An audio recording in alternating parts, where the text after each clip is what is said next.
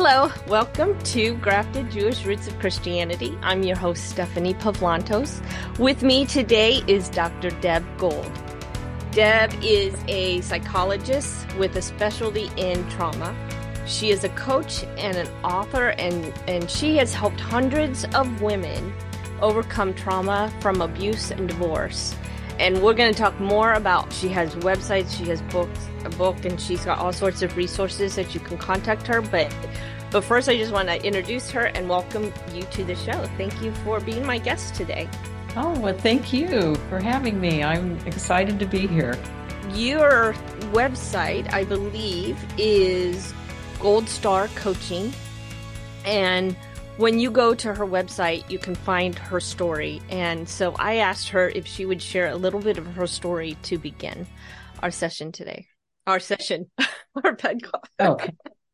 Because she's going to counsel me. Actually, my website is drdebgold.com. Okay. And yeah. And if you want to get to me direct, you can go Gold Star. Okay. Because I looked up Gold Star Coaching, and that's probably how I found you, which is why I thought. Yeah. Yeah. But I'll put that later in the show notes. So thank you. Yeah. Awesome.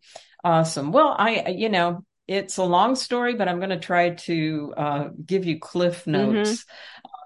I was being molested by my uncle when my parents had gotten divorced when I was 13, and my mother let her half brother, which was my, I guess, half uncle, however you want to say it. But I didn't really know him. And my mother had been estranged from him for years. And so he moved in with us, and it wasn't very long before he started molesting me. I tried to move in with my dad. I was begging my dad, please let me come stay with you. I didn't tell him why. I was afraid, like a lot of victims are when they first, encounter something like that, especially if you're young. You don't know what to do. You don't know if you're doing something wrong. There's guilt and shame associated with it. And then at the same time, he was telling me that my parents really didn't love me and didn't care about me. Of course. And, on and on, the regular normal predator stuff.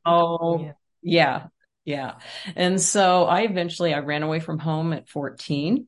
I found myself, I ran from Indiana, which is my birthplace, Indianapolis, Indiana. And I ran away to Florida. Wow. Interestingly enough, which we can get into a little later, I found myself in Miami Beach, and there was that was in the 60s. So there was tons of, young people, right. It was that time of rebellion and whatnot, because I hitchhiked all the way there. And that was, relatively safe then, right. Now wouldn't dream of doing that 15 times before I did it. Yeah.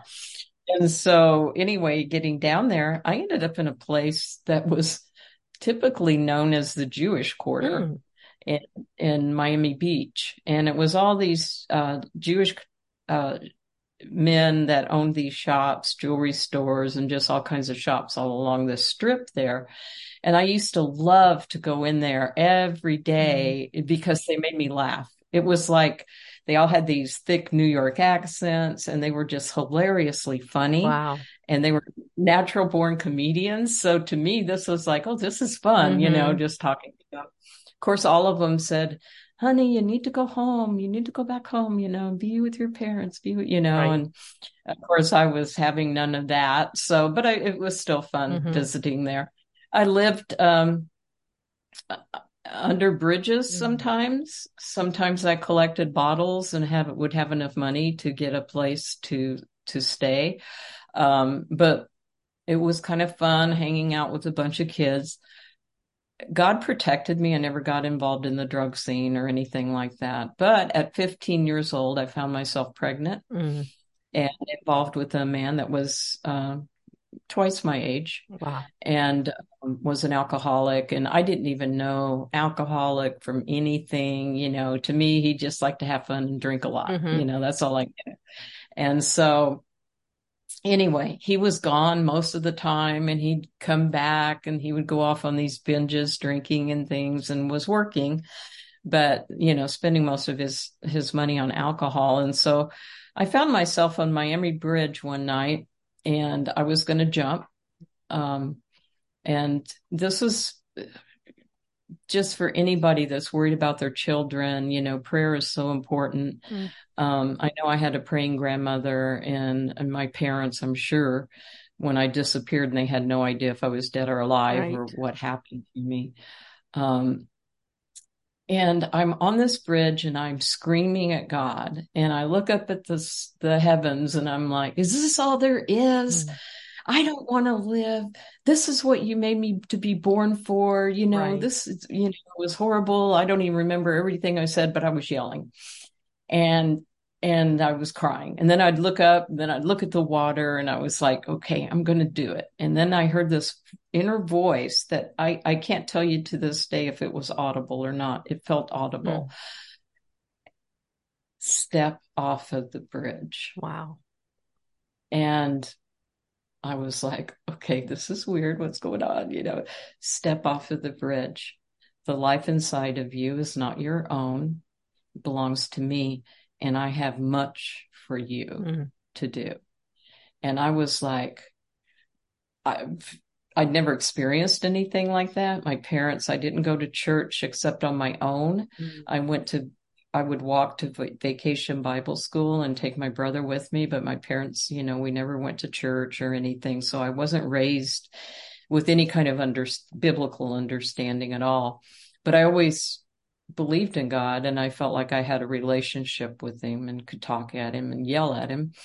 Wow, that was about the depth of my understanding. But I sat down, and I was just shaking all over, and I felt like my bones had melted, and I was like, what is happening to me? And I'm crying. Wow. But anyway, long story short, my life didn't totally change then, but things did start to look a little bit better. And I realized, that this baby did not belong just to me, but belonged to God. So I never wanted to try anything like that again. And fast forward, I married the baby's father, and we had 2 more children. And he was a total alcoholic and never, changed. I got to a moment of truth with him. There was physical abuse, emotional abuse.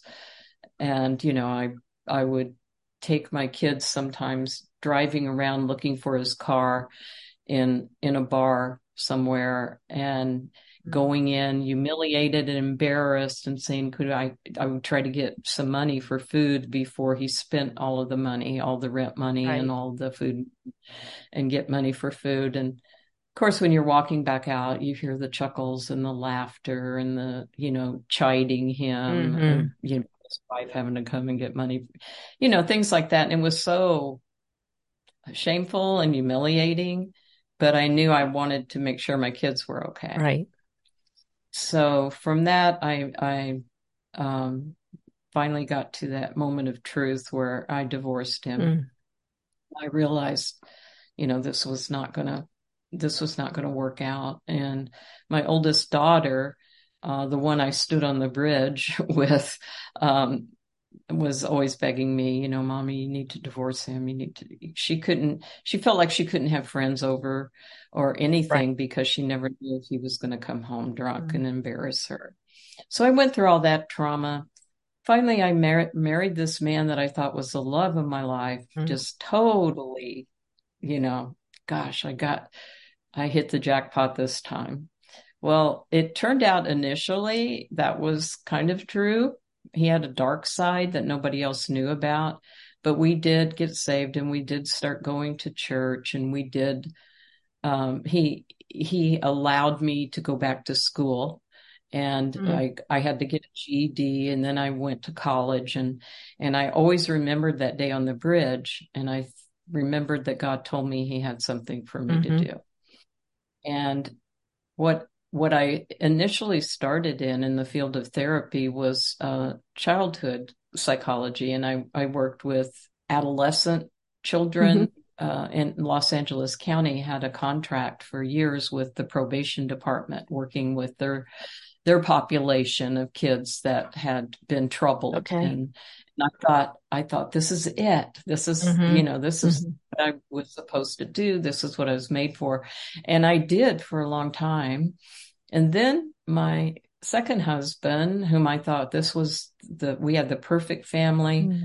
We had the house on the hill. We had ended up building a ministry. We both got our PhDs in psychology. We were married over 25 years. Wow. And so there was a lot of, I'm fast forwarding a lot, leaving a lot of info out. But he started he was addicted to pornography. He had bipolar disorder and refused to medicate himself properly. And there was just a lot of scenarios, kind of the perfect storm that happened. And he just walked in one day and I found out he was having an affair.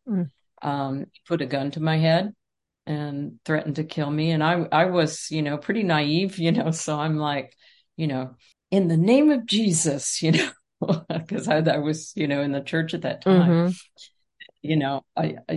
I'm going to be standing before you, Lord, and I don't know where he's going to be standing, but if I'm standing before you, anyway, whatever I said caused him to put the gun down, and he left. Believe it or not, should have known better as a psychologist, I took him back. Oh, okay. I forgave him for that indiscretion. And then just a year later, when I was finally just barely beginning to trust him again, he came in and said, I don't want to be married anymore. I don't want to be in the ministry. I don't want to, you can have the nonprofit, the counseling center, the church, everything. I'm gone. And he was. Wow. But through those years, like I said, he had a dark side, and I did suffer a lot of emotional abuse during that time. And it was after that I really realized that my true call was to help women that have gone through traumatic issues. Because when you go through traumatic events, it changes the wiring in your brain. And you are no longer able to really discern real threats from imaginary threats. And sometimes, and I'm speaking to women out there, I hope, that are in abusive relationships, not that I hope you're in abusive relationships, but if you are, I hope you're listening, that sometimes you feel comfortable in those kind of relationships because there's a familiarity there that I know how to navigate in this. And you tell yourself, which I told myself all through my second marriage, because it wasn't idyllic, even though it looked like it was on the outside to everybody else. Yes. I would tell myself, well, it's not as bad as it was when I was married to the kid's dad. Right. Marriage is supposed to be hard and yada, yada, yada. And so all of the excuses are trauma responses to you try to connect on some kind of level that you're not really in touch though with reality. And oftentimes you can't see the flags that are there because you want something so badly. Right. And I have heard that where even women who may have been abused as children by a father end up marrying a man just like their father. You marry into abuse because it might even be a different abuse. So it's not as bad as what you experienced at home. And so as long as it's a little bit better, you think, oh, okay, this isn't so bad because I can deal with this. And I think that we as women also, things that I hear so much too, it's just that, well, I can change him, or I can help him see, I can show him Jesus. And it's just doesn't happen. They have to be willing to go there themselves. And it sounds like your second husband basically chose the adulterous life over a relationship with Jesus. He would rather do that than be in ministry helping people because it comes from a selfishness, I guess, as deep down. It does. And it also comes from, he was abused as a child by his Mm-hmm. mother. And so he had an unhealthy viewpoint of, what love really Yes. was. And, he was more attention grabbing. Mm, Uh, he loved the limelight. And if women said anything to him, he would be so flattered yes. and just like in awe of and looking for Right. something, I think, more that would make him feel better, Mm-hmm. you know, but the problem is always Mm-hmm. within. And what we try to do as women far too often is we internalize the problem. If I was Mm, prettier, if I was this, if I was right. sexier, if I was, whatever, Yeah. that he wouldn't do Mm-hmm. this. And sometimes that's what they're being told. Right. It's all Right. your fault. And And that's, yeah, no, go I'm ahead. sorry. I was just going to say, and that happens a lot. Even if the physical and verbal abuse doesn't happen, you can be in a relationship with those kinds of mind games that this is your fault that I did this, or this is your fault that this happened. I wouldn't have reacted this way if you hadn't said that. It's sad, but a lot of our relationships, I think that it comes out of a place where you don't want to take responsibility for your own actions and your own words. And so we place the blame on others. Definitely. And that it's easy when you're wounded and you have a low self, and for women out there that are listening, not only was he addicted to pornography, but he was having affairs with women in the Mm, church, wow. unhealthy kind of relationships. And so as a Hmm. woman, you take it so personally. It Oh yeah. affects, how you view yourself and your Hmm. own self-worth and your own self-image. It's rejection. It's total rejection, and you feel like there's something flawed in you Hmm. without really taking into account that he's the one with the problem. Hmm. He's the one with the issue. I Hmm. mean, because on the outside, we had everything. We had this, 4,000 square foot house in California Mm. with lake view overlooking, this beautiful lake. We had motorhomes, we had boats, we had everything. Everything from everybody else's perspective.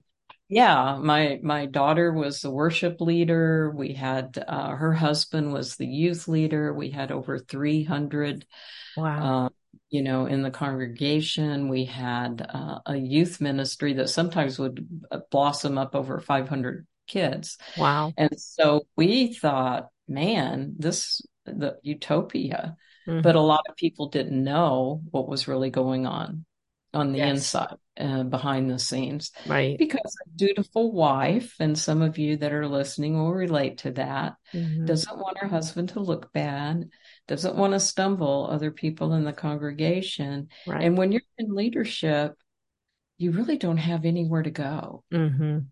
for help. I tried to get him on several occasions to go, have us both go for marriage counseling or for him to get help, because I know Right. some of these issues.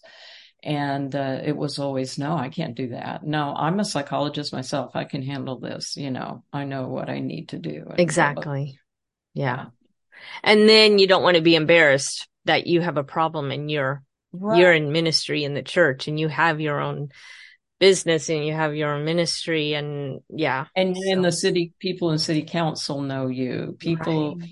people in the leadership of a community, the mayor, all those people Hmm. know you. They've given you awards for your counseling center and things like Wow. that. Wow. And so Yes. you're like living in this fishbowl where everybody Hmm. can see everything that's going on in your life. And I understand where he was coming from about not wanting to go anywhere. Hmm. And I think that's a problem with all of us with Hmm. being vulnerable. When you've been abused or you've gone through abuse, Hmm. vulnerability is a is a very difficult thing to become vulnerable, because if I'm really vulnerable, somebody's going to hurt me again. Hmm. Somebody's going to take advantage of me. Somebody's going to use it against me. Right. Right. And that does happen. Yeah. And it does. You would hope that it wouldn't, but yeah, I mean, I opened up once to someone in authority within the church about some issues, problems that my husband and I were having. And next thing I know, my ordination is being canceled. And it's like, well, you can't go and do this if you're having these problems at home. And they weren't problems, big, horrible, amoral problems. They were just problems that we were having that we couldn't get past. It was hard. And then I was, basically told later, you can't tell everyone, or certain people. You have to know who you're going to talk to, and that's not going to go any further, and that it's somebody that you can trust. And often we think that this is a trusting person, a person that I can trust and I can be open with and vulnerable with. And then you find out, no, it's the wrong person. So, right. That's hard. And you know how important it is when you read the Bible, when you understand from a Hebraic perspective or from any perspective, over and over again, God says, I will be with you. I'm your strong right arm. Fear not, for I am with you. I'm your front guard. I'm your rear guard. I will never leave you or forsake you. All of this has to do with being safe. Mm-hmm. Because to really learn and to grow spiritually, God is the best psychologist ever, because he made us and he knows we are how fearfully and wonderfully made. Right. The thought he went into, just to create us. Mm-hmm. So he understands all of that, and he understands that we need to feel safe. Right. Yeah, he does. And I mean, and it is true. It's one of the basic needs, I think, of any living thing, really. I mean, and I'm not trying to make light of anything, but my dog needs to feel safe when she's scared, and when a dog is scared, they'll fight, they'll bite, they'll become a little aggressive because they're afraid. And people do the same thing. You actually put a quote today on Facebook that I thought was good. And you said, our brains are wired for connection, but when trauma rewires them for protection. That's why healthy relationships are difficult for wounded people. And boy, I thought that was a great quote, because it's true. You think of people who have been through trauma, it is very difficult to have a healthy relationship with them, because you tend to start pushing everyone away. Right.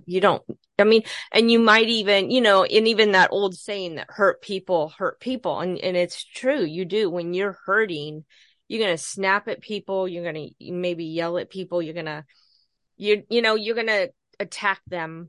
If you feel attacked, you're going to attack back. And it's really hard. It's a slippery slope, I guess, in the sense that it's like, how do I get out of this cycle of what's going on in my heart and what's going on with my emotions and my feelings and my own self-preservation? Right.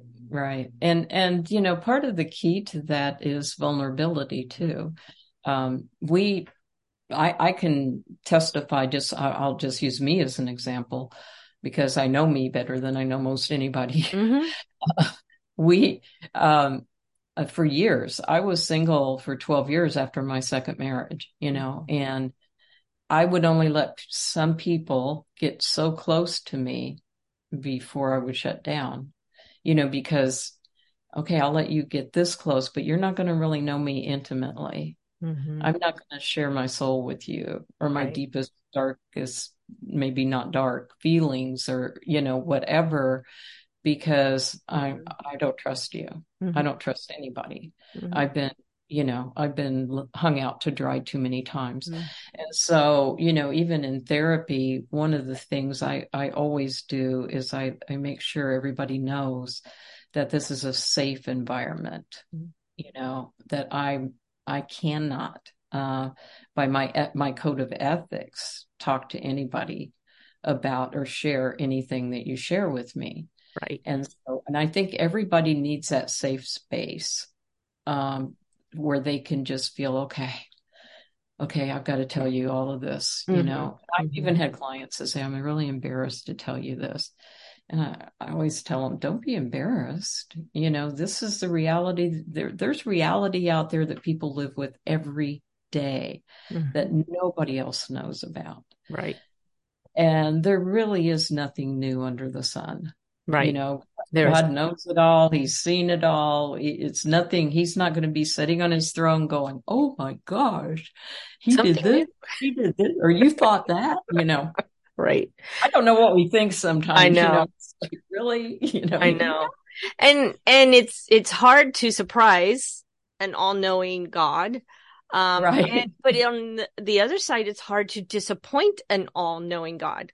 Really, if we really understand that he knows everything about us, is he going to be disappointed? In the sense that like we can disappoint people and they don't forget it, or they don't forgive you, or whatever. God isn't like that. Does he know? Does he wish we didn't make that decision? Absolutely. But I don't think that we disappoint him in the way that we disappoint human beings, because he already knows. It wasn't a surprise. Nothing is ever a surprise to him, and he already knows all the answers. Mm-hmm. Sometimes we don't want to hear them. Mm-hmm. But he knows the answers, and we, sad as it sounds, most of the time we know the answers. Yeah. And that's really what a psychologist does, basically, is get you to draw you out and help you to examine your thoughts. It's interesting because we talk to ourselves. They've estimated between 40 and 50,000 words a day. Wow. You talk to you more than anybody else talks to you. That's true. Probably. Yeah. Yeah. Because you lay there in bed and you think, well, I don't talk to myself. You just did. Well, I don't talk to myself. And you wake up in the morning. Oh, I wonder what I should wear today. Oh my gosh, it's Monday. Ugh. I've got to do this. I've got to do that. And you're all of this conversation going on all the time, 24/7. Right. And more than until you're really aware of it, you don't really realize how much you talk to yourself. And so what I like to do with my clients is I ask them to challenge their thoughts. When you have a negative thought about yourself, would you say that thought to your best friend? Right. Like, for an example, I'll give you a thought that probably almost every woman on the planet's had. Oh God, I look fat. I wish I wasn't, I wish I didn't have this. I wish I didn't have that. I wish these wrinkles weren't there. I wish, my skin's getting flabby. I hate myself. Would you say that to your friend? Would you say, oh, you're really looking fat today. You're starting to look flabby. You're really wrinkled. You would never. Right. Yeah, you wouldn't even say it to your own mother, really. I mean, it's like, no, Mom, of course you're not fat. Or, no, you're not looking old. Or, hey, you've been alive for a long time. It's okay, But yeah, we don't give ourselves that kind of grace that it's. No. And we are just as important to God when he hears us talking about ourselves in a negative manner. We're his, I'm presuming mostly women listen to you. I'm sure some men do. Yeah, I have both men and women, but yeah. Yeah, you're either a princess or a prince to God. You're his baby. How are you talking to yourself? How are you treating yourself? Because that could be offensive to him. And I don't think men have that issue as much. I mean, my husband, he may look back and say, oh, I was so much stronger, 20 years ago, or I had so much more muscle 20 years ago than I do now. But yet he still knows he's a strong man in a sense. I mean, he knows what he is capable of, and he doesn't deny that. I don't think that men have as much negative self-talk. Maybe I'm wrong, but it just doesn't seem like my husband has a lot of negative self-talk. Yeah. Well, men's brains, I read this book one time, and it really clarified it for me a lot. And it's men's brains are like waffles and women's are like spaghetti. Oh, yeah. Men's are compartmentalized. Right. such. They're very task oriented in this, Mm-hmm. but ours being like spaghetti, one touches the other. Yeah. How I look touches what kind of wife I am, what kind of mother I am, everything's connected. Everything's connected. And with Mm-hmm. men, you're right. I think it is a little bit easier for them not to. And even people, he can compartmentalize people. If this person always does this, boom, they're in that box. Right. This is what I expect. I don't expect anything less or anything more because this is what they always do. This is how they always react. This is, so he is very, very much like that. Yeah. Yeah. And I'm like, they can change. Right. Yeah. And I think women are more the eternal optimists, Mm-hmm. Yeah. Yeah. Mm-hmm. And we have to be that way because we raise children in the home, and we have to see that, when we look at a child and they've messed their pants at 3 years old for the third time that week. Yes. We have to see that that's going to change. Mm-hmm. We don't get the idea that, okay, you've messed your pants, you'll be in college and mess pants, we know that's not a forever thing, and we can see kind of ahead on things. And I think that's why women are a little bit more intuitive, almost not psychic. I don't want to use that term. No, I know. They're able to look into the future a little bit easier than men because of how we're wired. Right.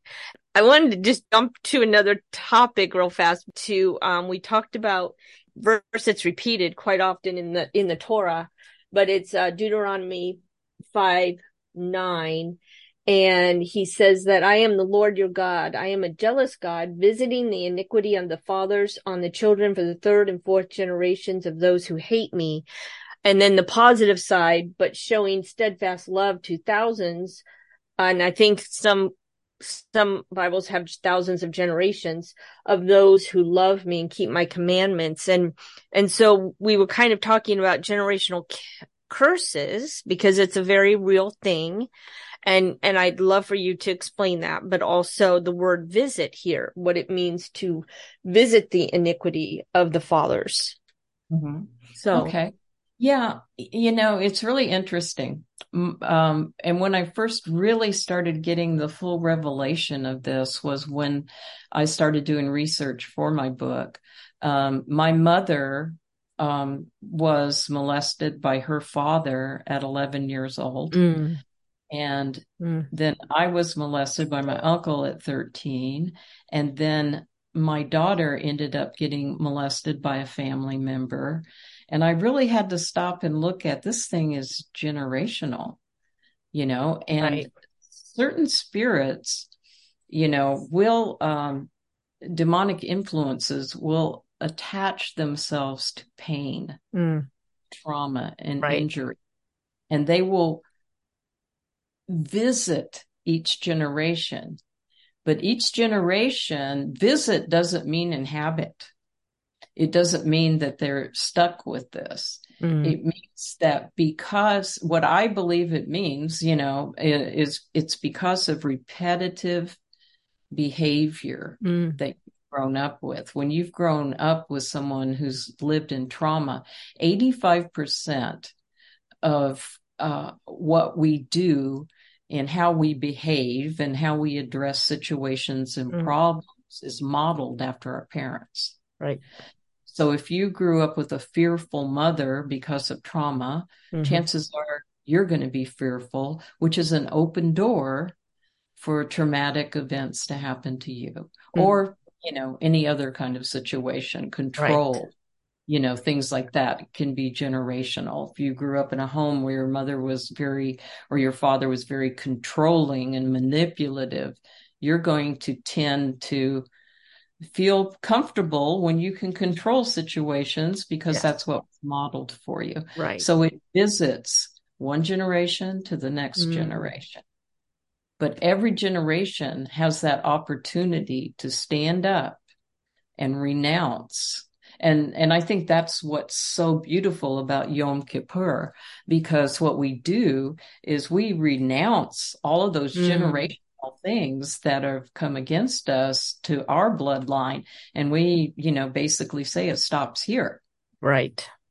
And so when we go through the fall feasts, where this is a month of Elul, where we're all looking, internally and examining ourselves, what a perfect time to address Mm-hmm. anything that I have learned generationally, Father. Help me to see it, bring it to my attention, and help me to, move away from it or Mm-hmm. stop it with Mm-hmm. my generation, that it won't go down to my children or my grandchildren. Mm-hmm. It stops I with think me. that's really excellent because I think it's, in the Lord's calendar, he instituted times that we did things like this, that we examined ourselves, that we examined, even Rosh Hashanah, we kind of, I think I might say it incorrectly, but if it's going to be a good year or a bad year, it depends on what you've done and how faithful and what you repent of. It's about repenting. Rosh Hashanah is repenting. And so then as you get to the other feasts, and then at the end, the Feast of Sukkot is more or less a big celebration. And so now you've gone through all the hard work during this fall season, and now there's a celebration. That's kind of how I see it. Maybe it's not totally the way you would explain it, but I find it interesting because I had a wonderful woman who mentored me in my 20s, and kind of, she knew my family situation. She knew the things that were there, and she would help me pray and say, Lord, I want to break these cycles of favoritism. I want to break these cycles of jealousy. And while they might not be terrible things in a sense, compared to some types of abuse, but they still can destroy your family. They can still destroy relationships.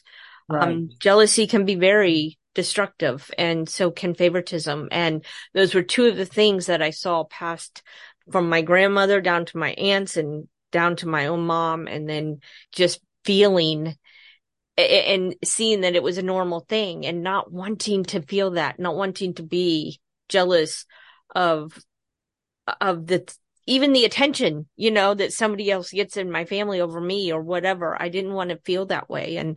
But she would walk me through those things. But those were like generational curses. You see your mother playing favoritism, and then you grow up, you become a mother and you start playing favoritism, and just didn't want that to happen in my own family. So. Yeah, that's a great insight, because, when we look at the Bible, it is filled with dysfunctional families. It is. It is. I mean, Jacob and his sons, that's one for the books. Mm-hmm. And where favoritism with Joseph was a huge problem for all of them, and especially for Joseph. And so there's all of these that were written for our edification and for our how not to be. How not to be. Yeah. And Paul said it best, I think. I've always said that Paul was, because I do a lot of practice with cognitive therapy. Okay. And I always say Paul's the best cognitive therapist ever, because he said, grab those thoughts, capture them, those vain imaginations, those thoughts, and and cast them down. And when you capture something, you have to look at it and you have to examine it. Where did that thought come from? Right. What is the basis for it? Is it reality? Is it not reality? And he says, think on these things, whatever thing is pure, whatever thing is good, whatever is good of report, think on these. And so he tells us what we should be thinking about, rather than how can I get attention if I'm jealous of my brother, and how can I do this or that, that'll garner, the attention that I seek. I grew up with that kind of, my mother was very she showed favoritism to my brother. And I was always trying to figure out, well, okay, I'll be an overachiever. Right. I'll get A's. I'll do and all of it's connected in one way or another. And it all has to do with dysfunction. It's not the way God created us to be. But how do we deal with it? we have to challenge every thought and look at every thought and try to understand where it came from and examine if it's true or false. Because where would we be without our stories? I mean, what we tell ourselves of who we are and what we're about, where would we be if we didn't have those? Mm-hmm. And how we overcame, right? I mean, I think that's the point you're making. It's like when we overcome that roadblock or that thing in our past and even victimization and trauma. I mean, once we get to the other side of it, I think that goes along with Revelation, I want to say 2:17, where it talks about, he will give us a name that only he himself knows, because he alone knows what we've overcome, what we have, what we've lived through, and then managed to just be an overcomer. And that's in there. That word is in the Bible quite a lot as well. And I think that he is proud of us when we overcome, and we can be proud of ourselves. And I even think when you're mentioning that whatever is pure, whatever is beautiful, whatever is good, it's even doing that in our self-talk. Right. I mean, if we can sit there and look in the mirror and say, but you know what? I've got pretty nice hair, or yeah, I may need to lose a few pounds, but I've got nice hair. Yeah. I don't know. I mean, find what's good, what we're happy about, what wouldn't we change, about ourselves. Right. No, that is very true. And, when in just living from day to day, I think we need to be vulnerable with each other. And the scripture says we are supposed to confess our sins one to the other. Well, if you look at any kind of 12-step program, whether it's Alcoholics Anonymous, whether it's Narcotics Anonymous, or any kind of self-help program that is out there, one of the first things you have to do is to get real and do an inventory. Yes. And everybody knows, it's famous. You walk into a room, if you're an alcoholic, hi, Bob. My name's Bob and I'm an alcoholic, Right. Hi, Bob, Yeah. Anyway, that kind of thing. Well, in the book of Revelation, it tells us, I think it's in the 12th chapter, but I could be wrong about that. It says that we overcome by the blood of the Lamb and the word of our testimony. Yes. So it's so important that we share our overcoming testimonies with each other instead of trying to hide them. Instead of true. She's going to think, or he's going to think, or, that I'm not really faithful, that I'm not really full of the glory of God or whatever. When your testimony could be a lifeline for somebody else. That's right. That's really good, because that's true. I mean, that doesn't matter if you're male or female. We've all got a testimony. And I remember, when I was in my 20s, going to a, singles retreat. And so there were some divorced people there, but we were all single at that time. And I remember a woman, I've told this story before to a friend or two because it was pretty traumatic at first, but a woman in the bathroom, as we're both curling our hair and stuff, she's like, so what's your testimony? And she had been pretty vocal throughout the whole retreat. And so everybody pretty much knew what she had been through in her life and the price of divorce and the price of everything. And so, but here I am, 23 years old, 24 years old, and I'm totally naive and I'm totally never had, really haven't done anything bad. I just, the worst thing I did was have a drink, I think, or something, so I was kind of well, I've been a Christian all my life. My parents took me to church from the time I was born, just about, and I've been involved in different things. And she just kind of oh, okay. And then later, when we were all together and she had the opportunity to stand up, she goes, I just thank God that I'm not like the woman that I talked to in the bathroom who didn't have a testimony, that I have a testimony. I have been what I have been through. People see what I have done and how I have changed and how I've gone from this life to this life. And oh my goodness, if I could have crawled under something, I would have done it. I would have just crawled under the table, under my seat. I was so embarrassed that everybody knew she was talking about me. And it wasn't until later that I realized it's like I have nothing to be ashamed of.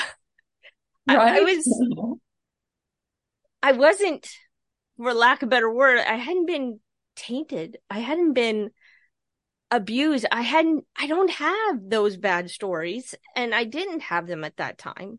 Not that other things haven't happened throughout my life, but I don't know. I guess it was something that I was like, well, I need a better testimony, Lord. I need a better testimony.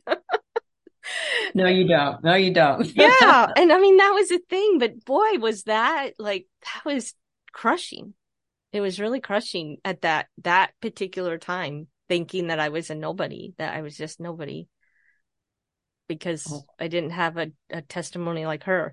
So yeah, so I guess I thank goodness when I see people that don't have those kind of testimonies, and I had this running joke with God. I said, really, was I that much of a knucklehead? I had to go through all of that for you to get through to me. exactly. Was, Yeah, I was know. I that stubborn? Was I that obstinate? Was I this or that? Because a lot of it has to do with our own pride, our own ego, Right. and Yeah. And what we want, it's our own desires. I yeah, was teaching on it's that. not like there's a demon. The one thing that I know is Hasatan is not, he is Right. not omnipresent. He Right. cannot know and be everywhere Right. like God can. Right. And so he doesn't have to. We are drawn out by our own fleshly desires Mm-hmm. and our own, dysfunctions, if you will, or whatever it is we're dealing with. And that's okay too. Mm-hmm. But just be honest about it. Right. We need to create an environment, not just in the messianic congregations or the overall body of Messiah. I think needs to be more transparent with, yeah, I'm struggling I'm struggling with pride. I'm struggling even with my ego, or I'm struggling with jealousy. I'm struggling. We all have something we struggle with. Right. And you have a book called What's Lust Got to Do with It? And lust is more or less any kind of desire, right? We think of it as sexual, but it's any desire that really we make an idol of. Right. Well, yeah. And I was playing off of the word, Right. the song by Tina Turner, What's Love Got to Do with It? But lust has to do with everything. It's lust of the eyes, lust of the flesh, all of that. And lust is the thing that has brought down kingdoms, has brought down ministries, whether it's physical lust or lust for power or greed. Any of those will bring down your life, and it'll come crashing, and it can go from generation to generation. And it's all of those kind of lusts that can drive generations, not just your lifetime, but the lifetime of your children and your grandchildren and all of that. And so when we make decisions, we're making generational decisions, not just a decision for right now, us today. And we don't see that. I've often thought, like, for myself, if I would have jumped in that river that day and drowned, I would have missed out on the joy of 2 other children, their spouses, their children. I have 10 grandchildren now and 3 great grandchildren, and they are almost all serving in the kingdom of God.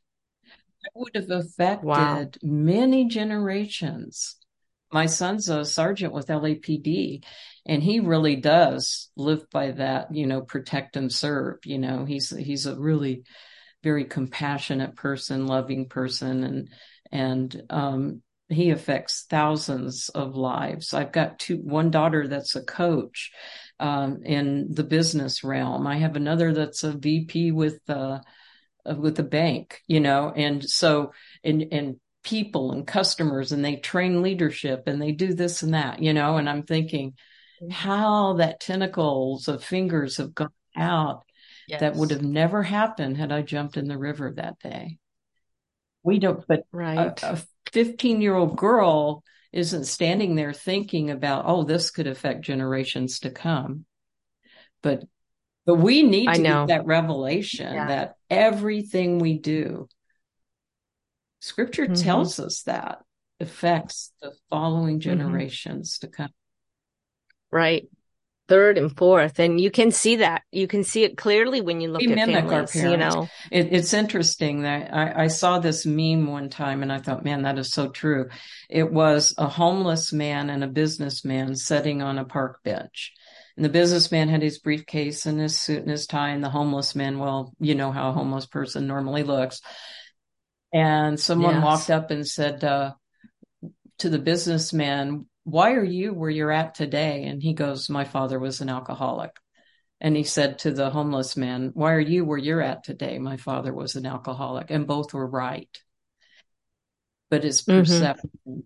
It's perception. How do you perceive your family of origin and what happened to you? Yes. Oh my goodness. That's so true, isn't it?